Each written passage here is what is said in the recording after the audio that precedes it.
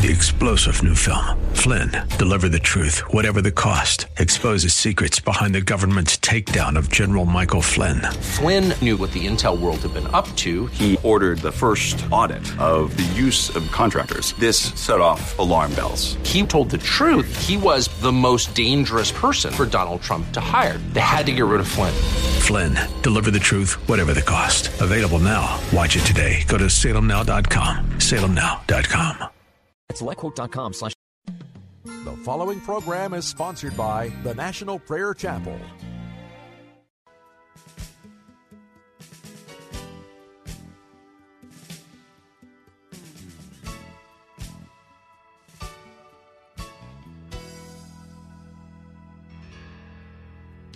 Children of the living Lord, don't lay down your shield and sword, for the battle's not yet o'er. Don't be deceived, my friend. We must take a place with the brave and true, numbered with the faithful few, doing all that we know to do in the battle for the Lord. Gotta keep marching on in Jesus' name, marching on and His love proclaim, marching on till the battle is over with the blood-stained banner raised. Gotta keep marching on in victory, marching on till home we see, till we hear the mighty trumpet sounding. We gotta keep marching on.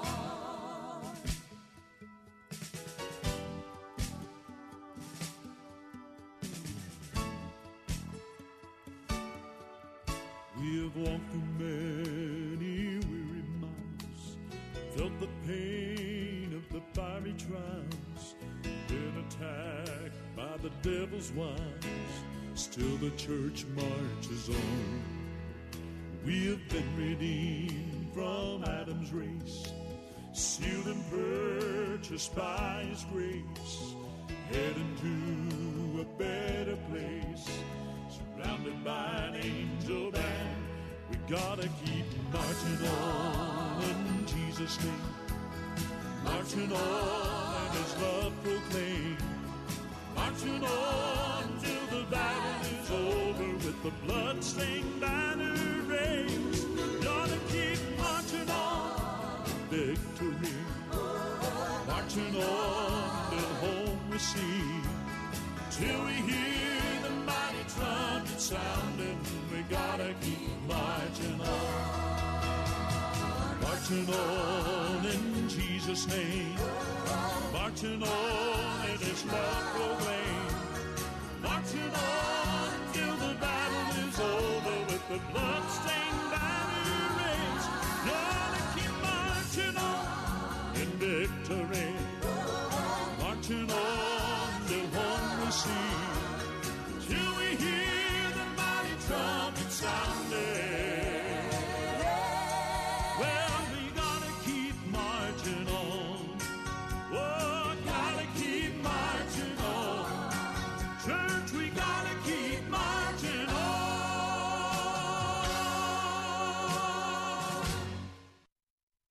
Welcome to Pilgrim's Progress. I'm Pastor Ray Greenley from the National Prayer Chapel. I want to share a story with you today.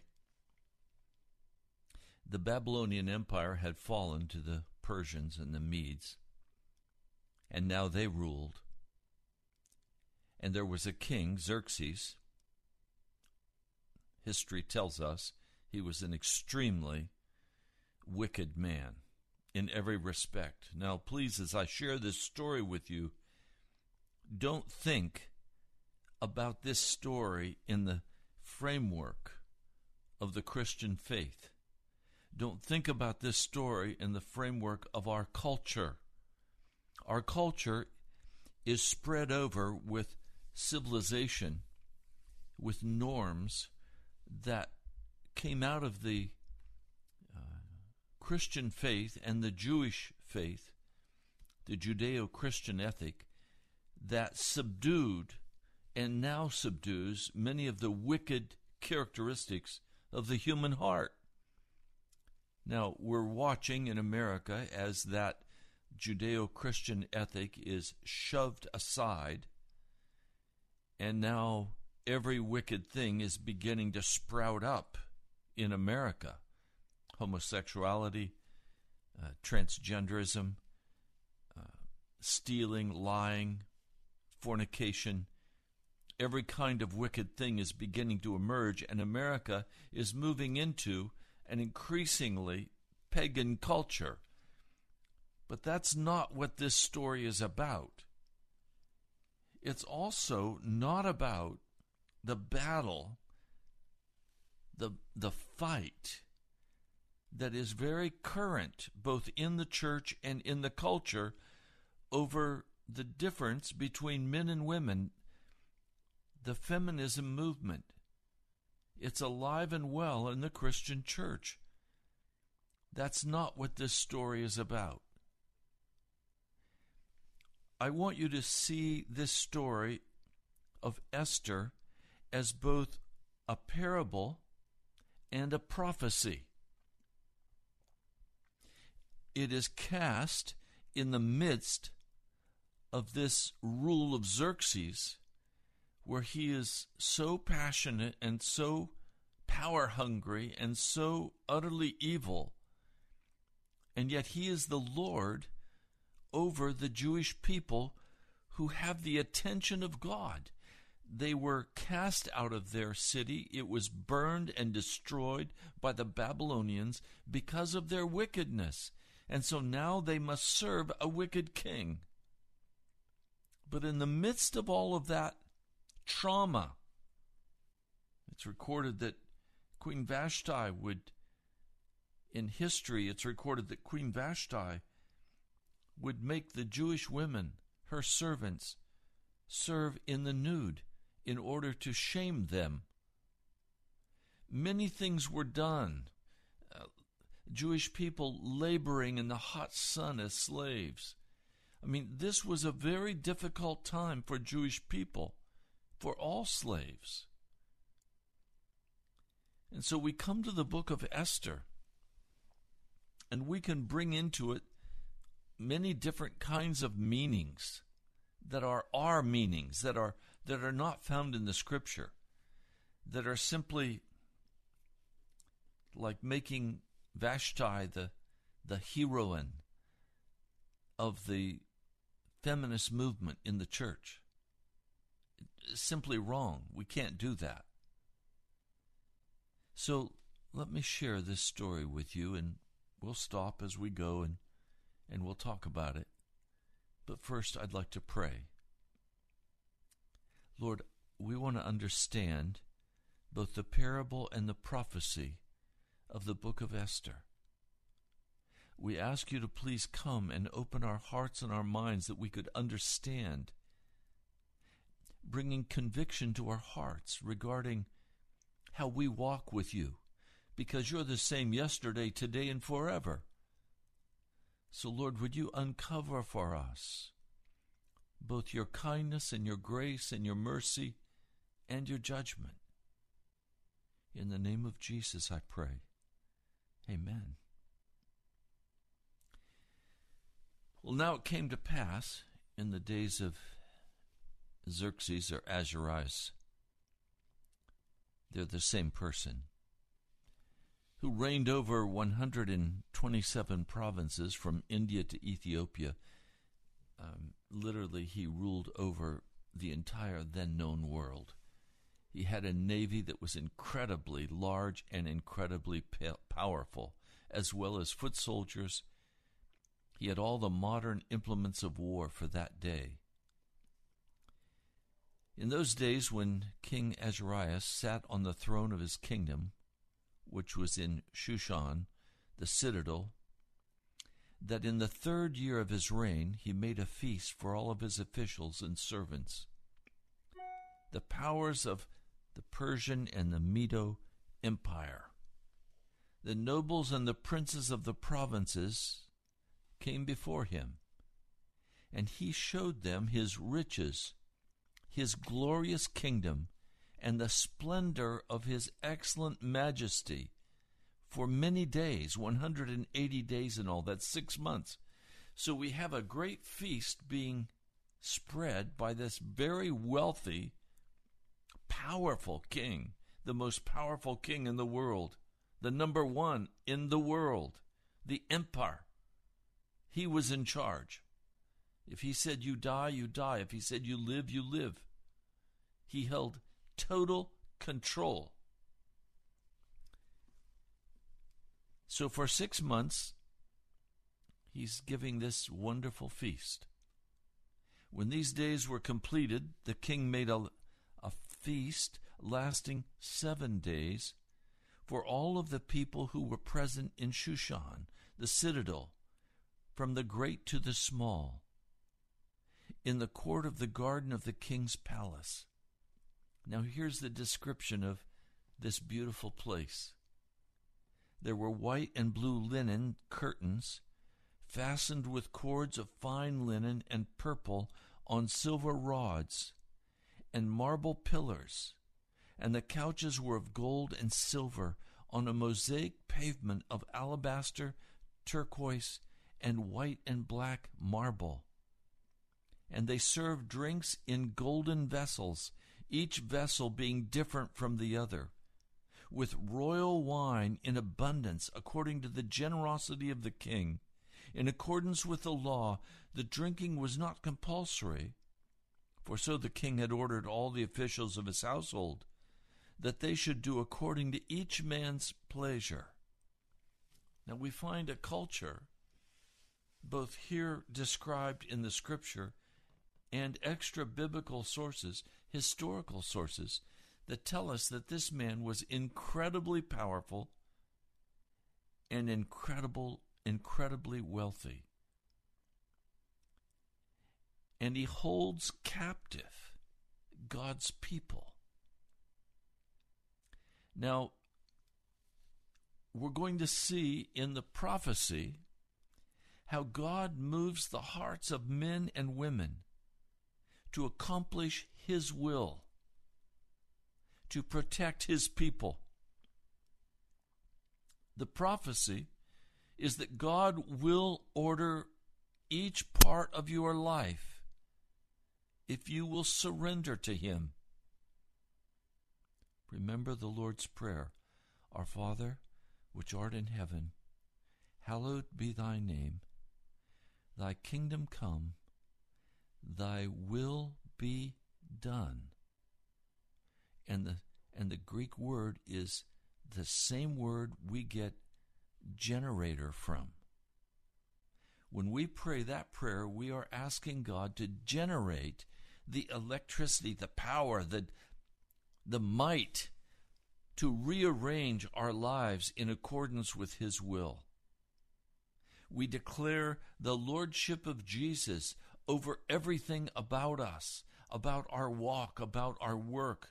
We declare the lordship of Jesus totally and completely over our hearts, over our actions, over our money, our family, our children, our work. Everything is, we ask the will of God to be done as it's done in heaven.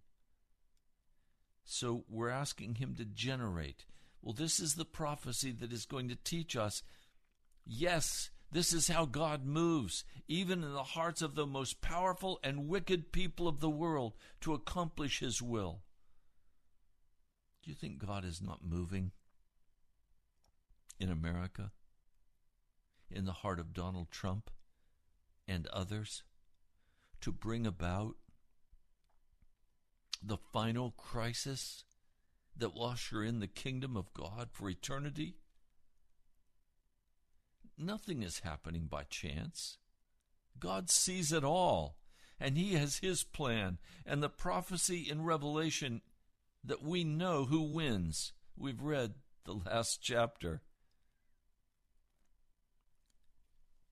Now, this king had a queen, and her name was Vashti. Now on the 7th day, when the heart of the king was merry with wine, that is, when he was drunk, he had his 7 eunuchs who served in his presence go to Queen Vashti. She is also throwing a big party, not in her house, but in the palace, in the king's palace. And they are ordered to bring Queen Vashti before the king, wearing her royal crown, in order to show her beauty to the people and the officials.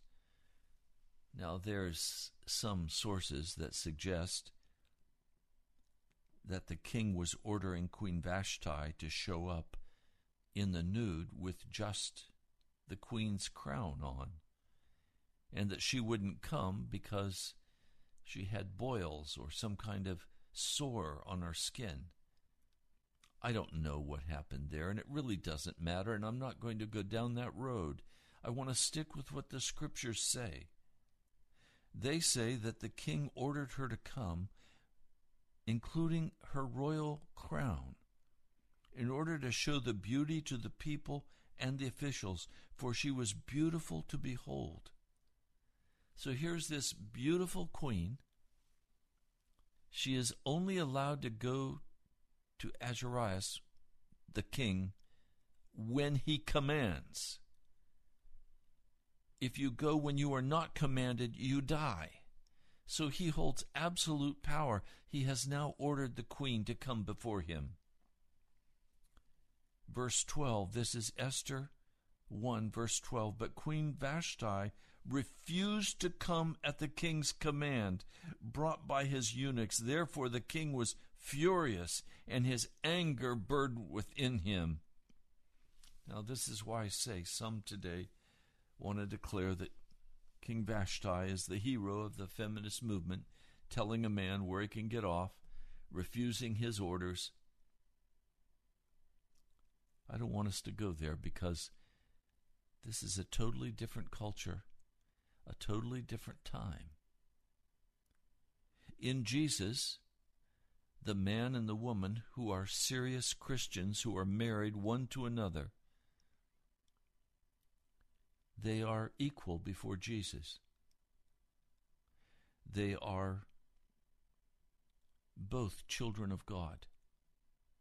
They have different functions. And the male has a leadership function in his home. But he does not have a kingly function in his home. He's not the dictator. He is the servant leader. But Queen Vashti refuses to come, and the king is angry. He is shamed before all of his military leaders and his servants, all of the people in Shushan.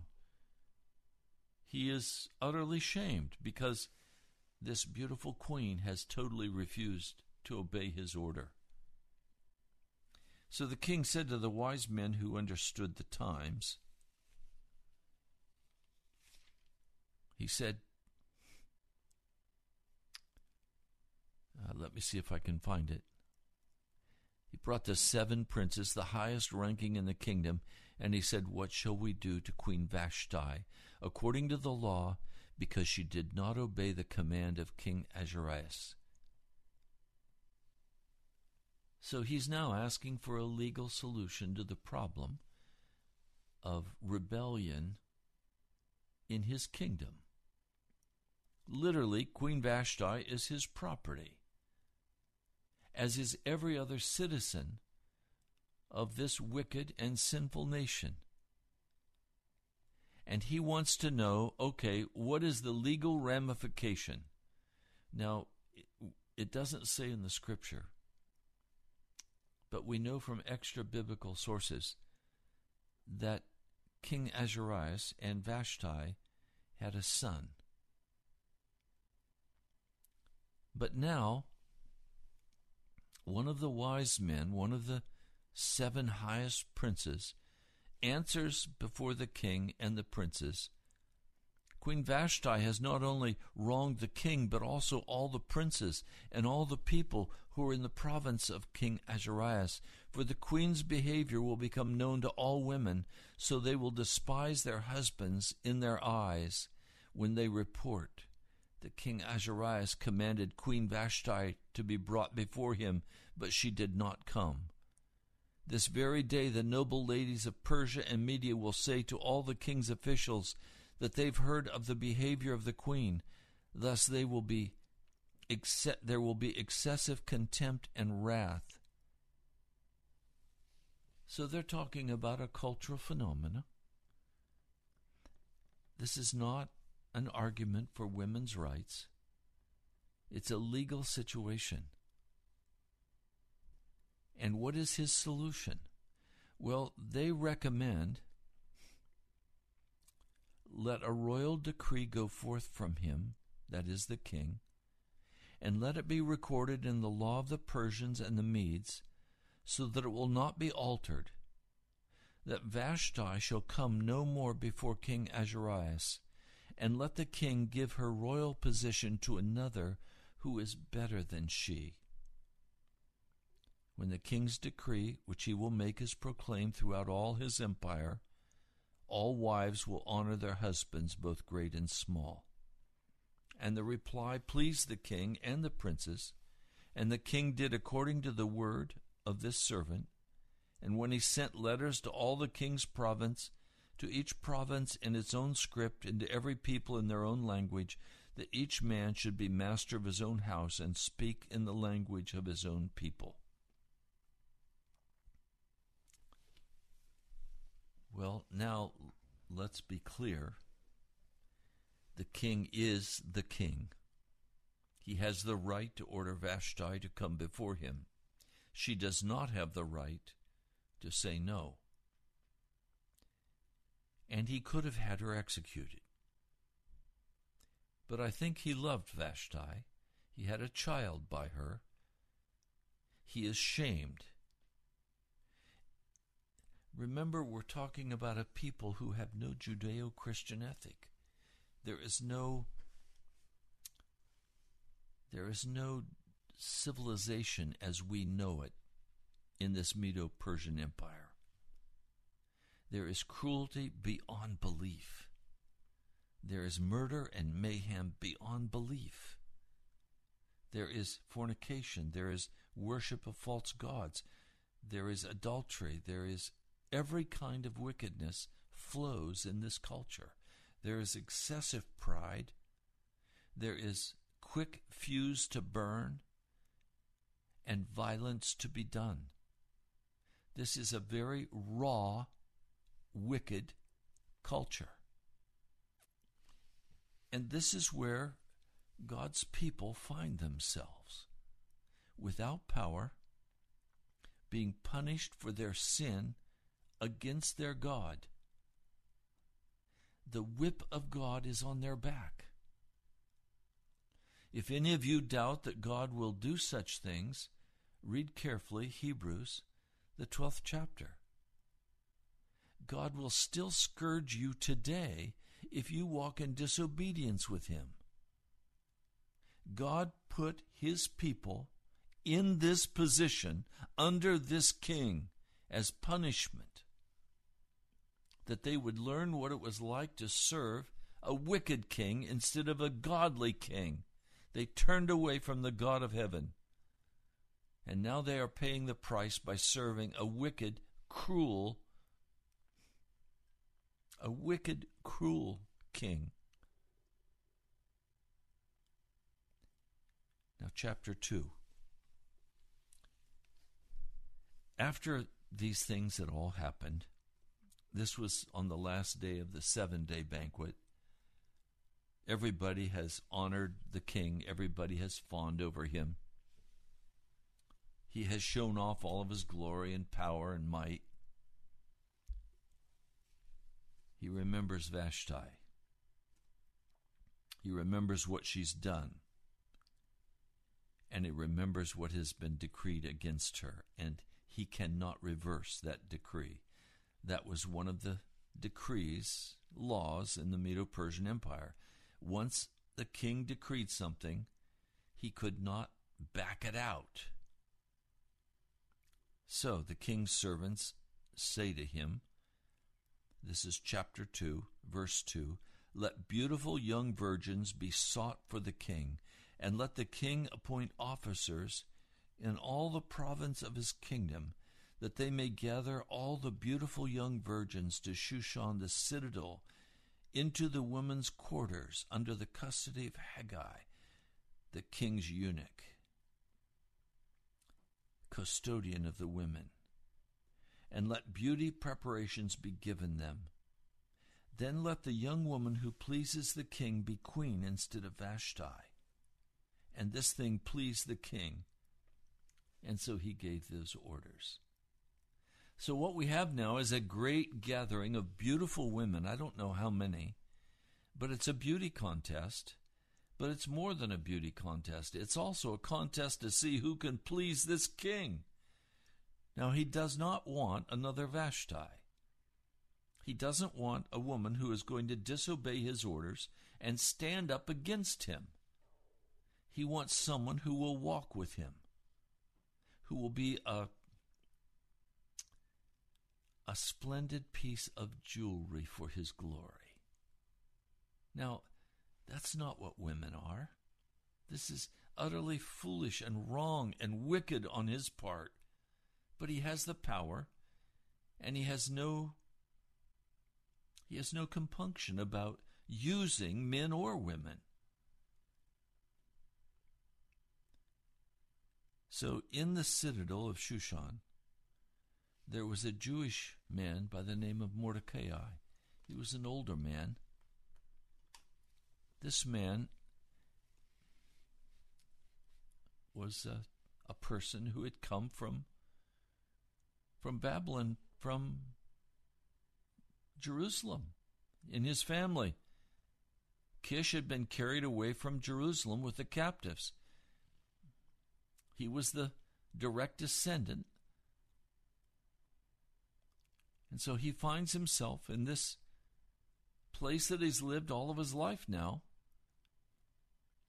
always praying toward Jerusalem, where the temple had been. Now, Mordecai had brought up Hadassah, that is Esther,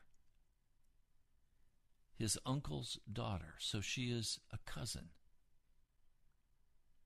For she had neither father nor mother. The parents had both been killed. I don't know how, but they were gone.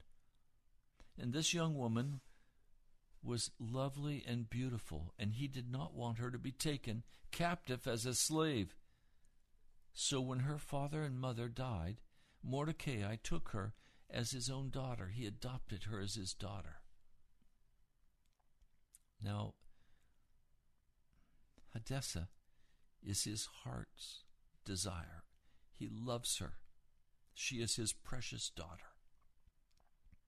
He is desperately concerned for her welfare.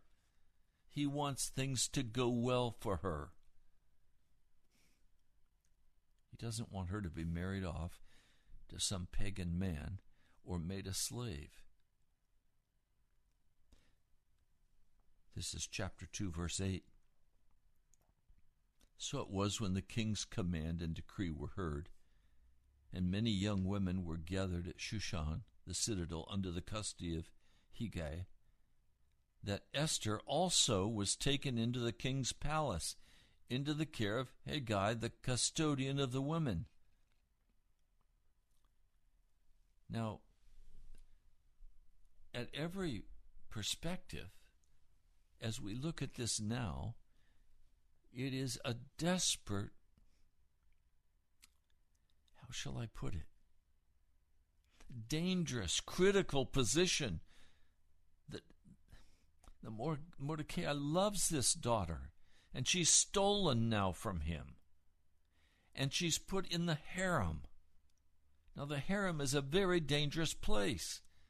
There are many women in the harem, and they're all fighting for some kind of power and authority with all kinds of plots going on in the harem.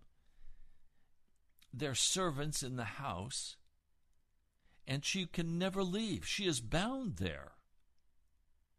Once brought into the harem, she has no more freedom. She is a slave in the harem. She is there at the king's pleasure. So she can't travel. She can't go back to her native land of Israel. She is now a captive. But as she comes into this place, she does not have a bitter heart. She doesn't have a bitter heart because she serves the living God of heaven. And she has declared the Lord God over her, as has Mordecai. Now, this young woman, Esther, as she is going to be named, pleased very much the chief custodian of the women, and she obtained his favor. Now, it was the rule that the women being brought in had to be given 1 year of beauty treatments. And he very quickly, granting her favor because of her beauty and because of her demure personality, he quickly began to give beauty preparations to her and also an allowance. And then 7 choice maidservants or slaves in the house of the king were provided for her from the king's palace. And he moved her and her maidservants to the best place in the house of the women. What an incredible miracle! This man, hard, cynical, pagan, heathen, a eunuch at the service of the king, and he serves now in the house of the women, caring for the king's women. He grants her favor. Was that accidental? No. The parable is that in every situation, as this story unfolds, God's invisible hand is moving to bring about protection for his people. And he's moving the pieces, the people, into place who can best thwart the demonic attack of Satan that is going to come against the Jewish people to try to destroy them.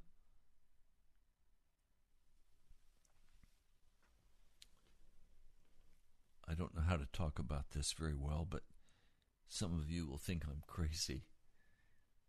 But I have in the past had wild dreams of a very powerful man with a beard who was coming to kill me, who was coming to kill my wife.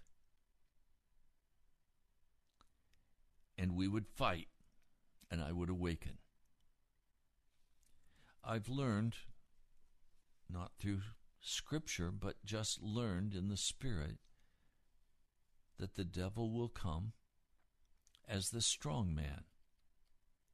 I was looking at pictures of Baal, the man Baal, the god of the Old Testament that continually troubled the children of Israel, the ruler, they thought, of prosperity, of money. I saw his picture down at one of the places, the Congressional Library. And it was the picture of the man that I'd been seeing in my dream. And I learned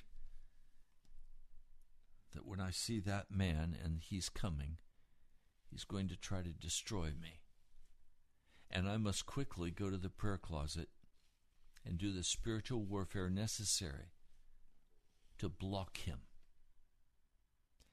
This is not on dream interpretation, but often I've found when I have dreamed of a serpent coming, it is the devil himself, and I'm being warned in the Spirit, intercede against him that he could not come and do harm to you or to God's people.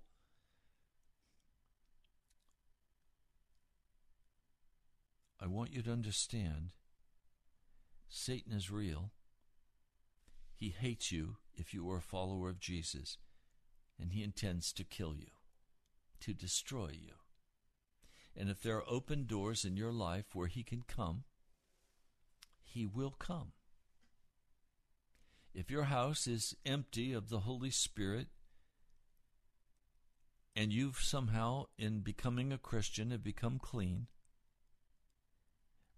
the scriptures say, Jesus said, he's going to come back with 7 more demons. And you will be in worse condition than you were before you became a Christian.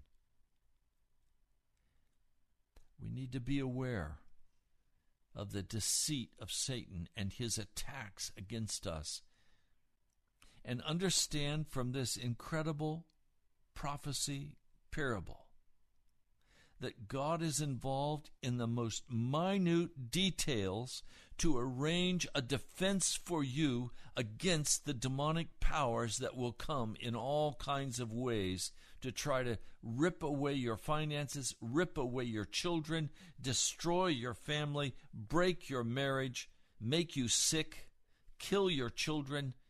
The demons of hell want to come and do all of that, and the only thing that stands between them and you is the blood of Jesus Christ.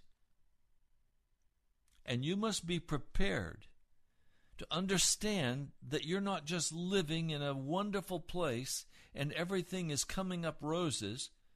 You have to understand you live in a war zone, and in that war zone, Satan is active and powerful, a lion roaming about seeking whom he may devour, and he'd like you to be his next meal. And the only way you can be protected is by the blood of Jesus Christ. You can only defeat the enemy when you are in Jesus. Locative. In. Positionally. In Jesus. In reality. In Jesus. If you are outside of Jesus, you are outside of the protective purview of the living God of heaven. And you are there to be attacked and destroyed. Now, he doesn't go after his children part of the time. And part of the time, like Robin Williams, the movie actor and the comedian, who finally committed suicide because the demon voices grew so insistent and so loud in his heart, he'd made a deal with the devil, and he became so despondent, he killed himself. And the devil was happy. He got him. Well, I want you to see the incredible power of God. Now, I've given Xerxes the recognition that he was the great potentate on the earth. He ruled. But I want to tell you, there's one who's more powerful. And he is the eternal God of heaven and earth. And he is more powerful than any potentate on this earth. He's more powerful than President of the United States. He's more powerful than Mr. Putin in Russia, or the ruler of China, or North Korea. Our God rules. He is the Almighty, and Jesus is his name. Now, they had to complete 12 months of preparation. These 12 months were with oil of myrrh, 6 months with perfumes and preparations for beautifying women. Now, all of this sounds very pleasant and nice, but believe me, it was not. the word used here is for scraping. The skin was scraped, buffed. The bitters were given to purify the insides, to clear the skin, to buff the skin. It was a rigorous regime to beautify a woman, to make her ready for the king.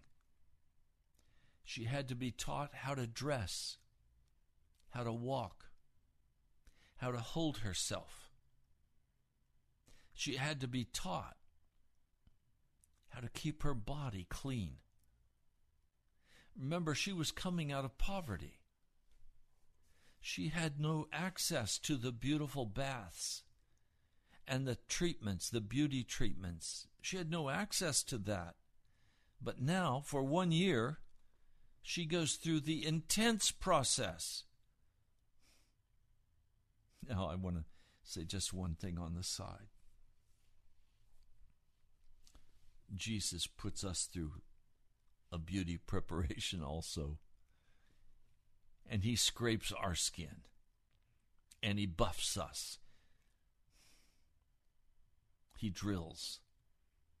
He cleanses inside and out.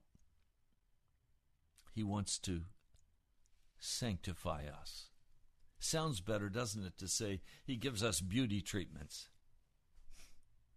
Sanctify us. Make us holy. Oh, believe me, that's a very real process, and it takes time. When we are assigned that process, we are then in the school of the Holy Spirit.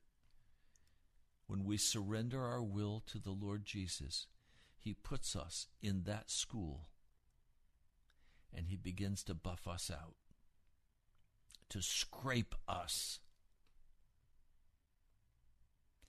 to use scrubs. It's not all pleasant. So they prepared each young woman to go to the king. And she was given whatever she desired to take with her from the women's quarters to the king's palace. In other words, they had racks of clothing. She could choose the gown, the shoes. She could choose the wrap, the jewelry. She could do her hair any way she wanted to do it.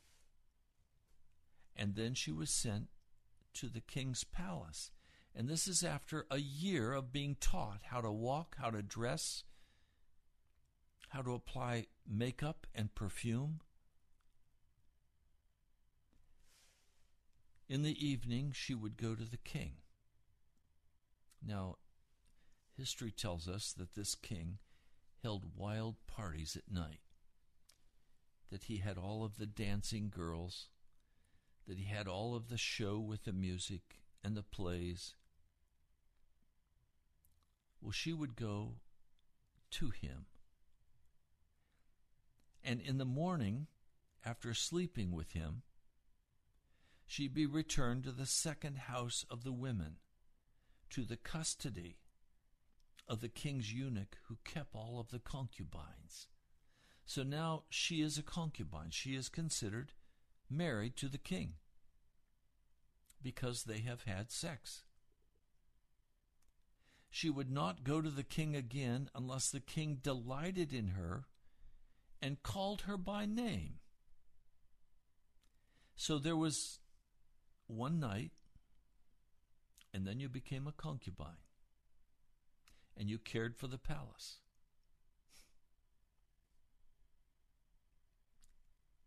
Now, I'd like to look with you at a passage of Scripture, and we'll continue this story later, but not today. But I want to take you to the book of Romans, the 8th chapter. I'll begin with verse 12. Therefore, brothers, we have an obligation, but it's not to the sinful nature to live according to it. For if you live according to the sinful nature, you will die. But if by the Spirit you put to death the misdeeds of the body, you will live. So here he's describing the beauty treatment. Putting to death the misdeeds of the body. This is not just spiritual. It means you turn from fornication. Now, I fear that many of you who listen to this broadcast are single, and you hook up with men or women as you please. It's rampant even in the body of Christ today. I know of people who call themselves Christians, who go to church every Sunday or every Saturday, but they're still caught totally in fornication and pornography. We need to understand that we are serving a potentate more powerful than Xerxes. That we must go through the beauty treatments of the Holy Spirit and put to death the misdeeds of the body. Because if you are led by the Spirit of God, you are a son of God. Romans 8, verse 15. For you did not receive a spirit that makes you a slave again to fear, but you received a spirit of sonship. And by him we cry, Abba, Father. It's the familiar, it's Daddy. We cry, Daddy. The Spirit himself testifies with our spirit that we are God's children. Now, if we are children, then we are heirs, heirs of God and co-heirs with Christ, if indeed we share in his sufferings, in order that we might also share in his glory. What sufferings is he speaking about? Well, there's the suffering of persecution, but most of us don't have that suffering. What suffering do we have? We have the suffering of turning away from every human inclination in our heart and serving the Most High God, of giving our lives for the kingdom of God and the kingdom of heaven. That is, we live under the royal authority of the Almighty King of Kings and Lord of Lords. We don't live by our own standard. We don't say no to the King. He calls us to live before him. He calls us to walk with him. He calls us to be faithful to him. I consider that our present sufferings are not worth comparing with the glory that will be revealed in us.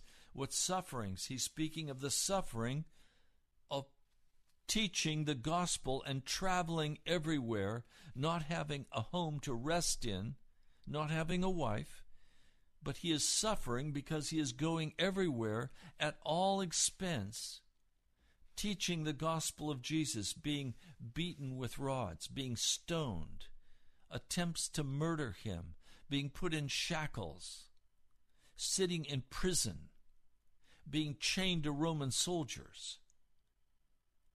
This man has suffered for the kingdom of God, involved in shipwrecks. What suffering have you had because you're a follower of Jesus Christ? Most of us have had it pretty cushy.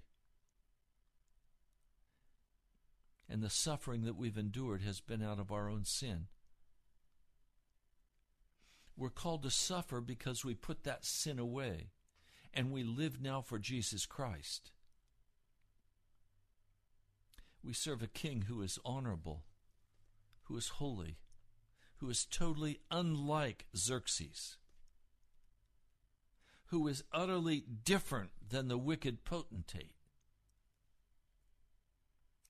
It says the creation waits in eager expectation for the sons of God to be revealed.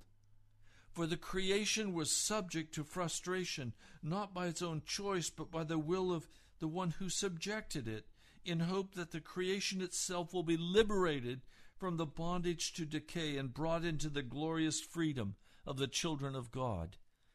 I was sitting at my kitchen table, my breakfast table, and I was looking out the window, and we have food for the birds on the back patio. And 4 or 5 doves were there, along with cardinals and red-headed woodpecker, a downy woodpecker. These birds, a whole menagerie of beautiful birds, were out there eating, when suddenly out of the sky swooped a hawk and grabbed with his talons one of those beautiful doves. The feathers flew, and quick as a flash, he carried that struggling little bird, that mourning dove, who coos so beautifully. He carried it off into the woods where he ate it. Well, what trauma? I sat there shocked. I know this happens. I'm not a stranger to the harshness of nature. I know about the survival of the fittest. Paul is saying that's not how the heavens are going to be. In heaven, there's not going to be an attack by a hawk on a little dove. We know that the whole creation has been groaning as in the pains of childbirth right up to the present time.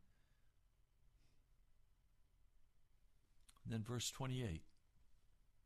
And we know that in all things God works for the good of those who love him, who've been called according to his purpose. So God is working in the midst of this wicked earth, violent and evil. He's working in the midst of this for the good of you and me who serve him. And he has worked out the good in this case with Esther, and we're going to deal with this in great detail. But here he has brought Esther into what seems to be an absolute dead end. Slavery. Removing her from her uncle's house. It seems to be everything's over for her, and she's going to be destined to be desolate. But God's hand is moving. He is bringing forth his glory. I don't care what the circumstances of your life are today. You might be in trauma, you might be sick, you might be dying, but in the midst of all of that, I want you to know Romans, the 8th chapter. I want you to know that God's hand is in your life if you have submitted to him, and his glory will be revealed. Well, you've been listening to Pilgrim's Progress. I'm Ray Greenley from the National Prayer Chapel. I'd like to invite you to please, we're at the end of the month. We are right now, let me see if I can find it quickly, $1,540 short of having what we need to cover the radio bill with WAVA this month. Would you help me with that? You can write to me at the National Prayer Chapel, Post Office Box 2346, Woodbridge, Virginia, 22195. My brother, my sister, know that God has not deserted you. Don't be angry about the beauty treatments he's putting you through. Trust him. He will carry you through. Thank you for listening. Go to our webpage, nationalprayerchapel.com.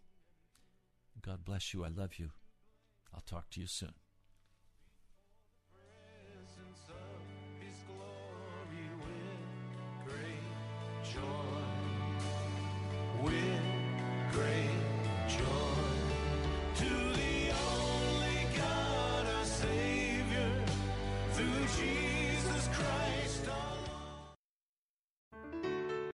3-star general Michael J. Flynn, head of the Pentagon Intelligence Agency, knew all the government's dirty secrets. He was one of the most respected generals in the military. Flynn knew what the intel world had been up to. He understood its funding. He ordered the first audit of the use of contractors. This set off alarm bells. The explosive new documentary, Flynn, Deliver the Truth, Whatever the Cost, uncovers the facts behind this scandal. Flynn told the truth. He was the most dangerous person for Donald Trump to hire. I find out the worst enemy that I'm going to face in my life is right here in America. They took my assessment and they wanted me to change it. And I was like, I'm not changing it. They had to get rid of Flynn. With in-depth interviews, archival footage, and never-before-seen personal records of the man behind the headlines. I just felt like I was drowning. Flynn, Deliver the Truth, Whatever the Cost. Available now. Watch it today. Go to salemnow.com. salemnow.com.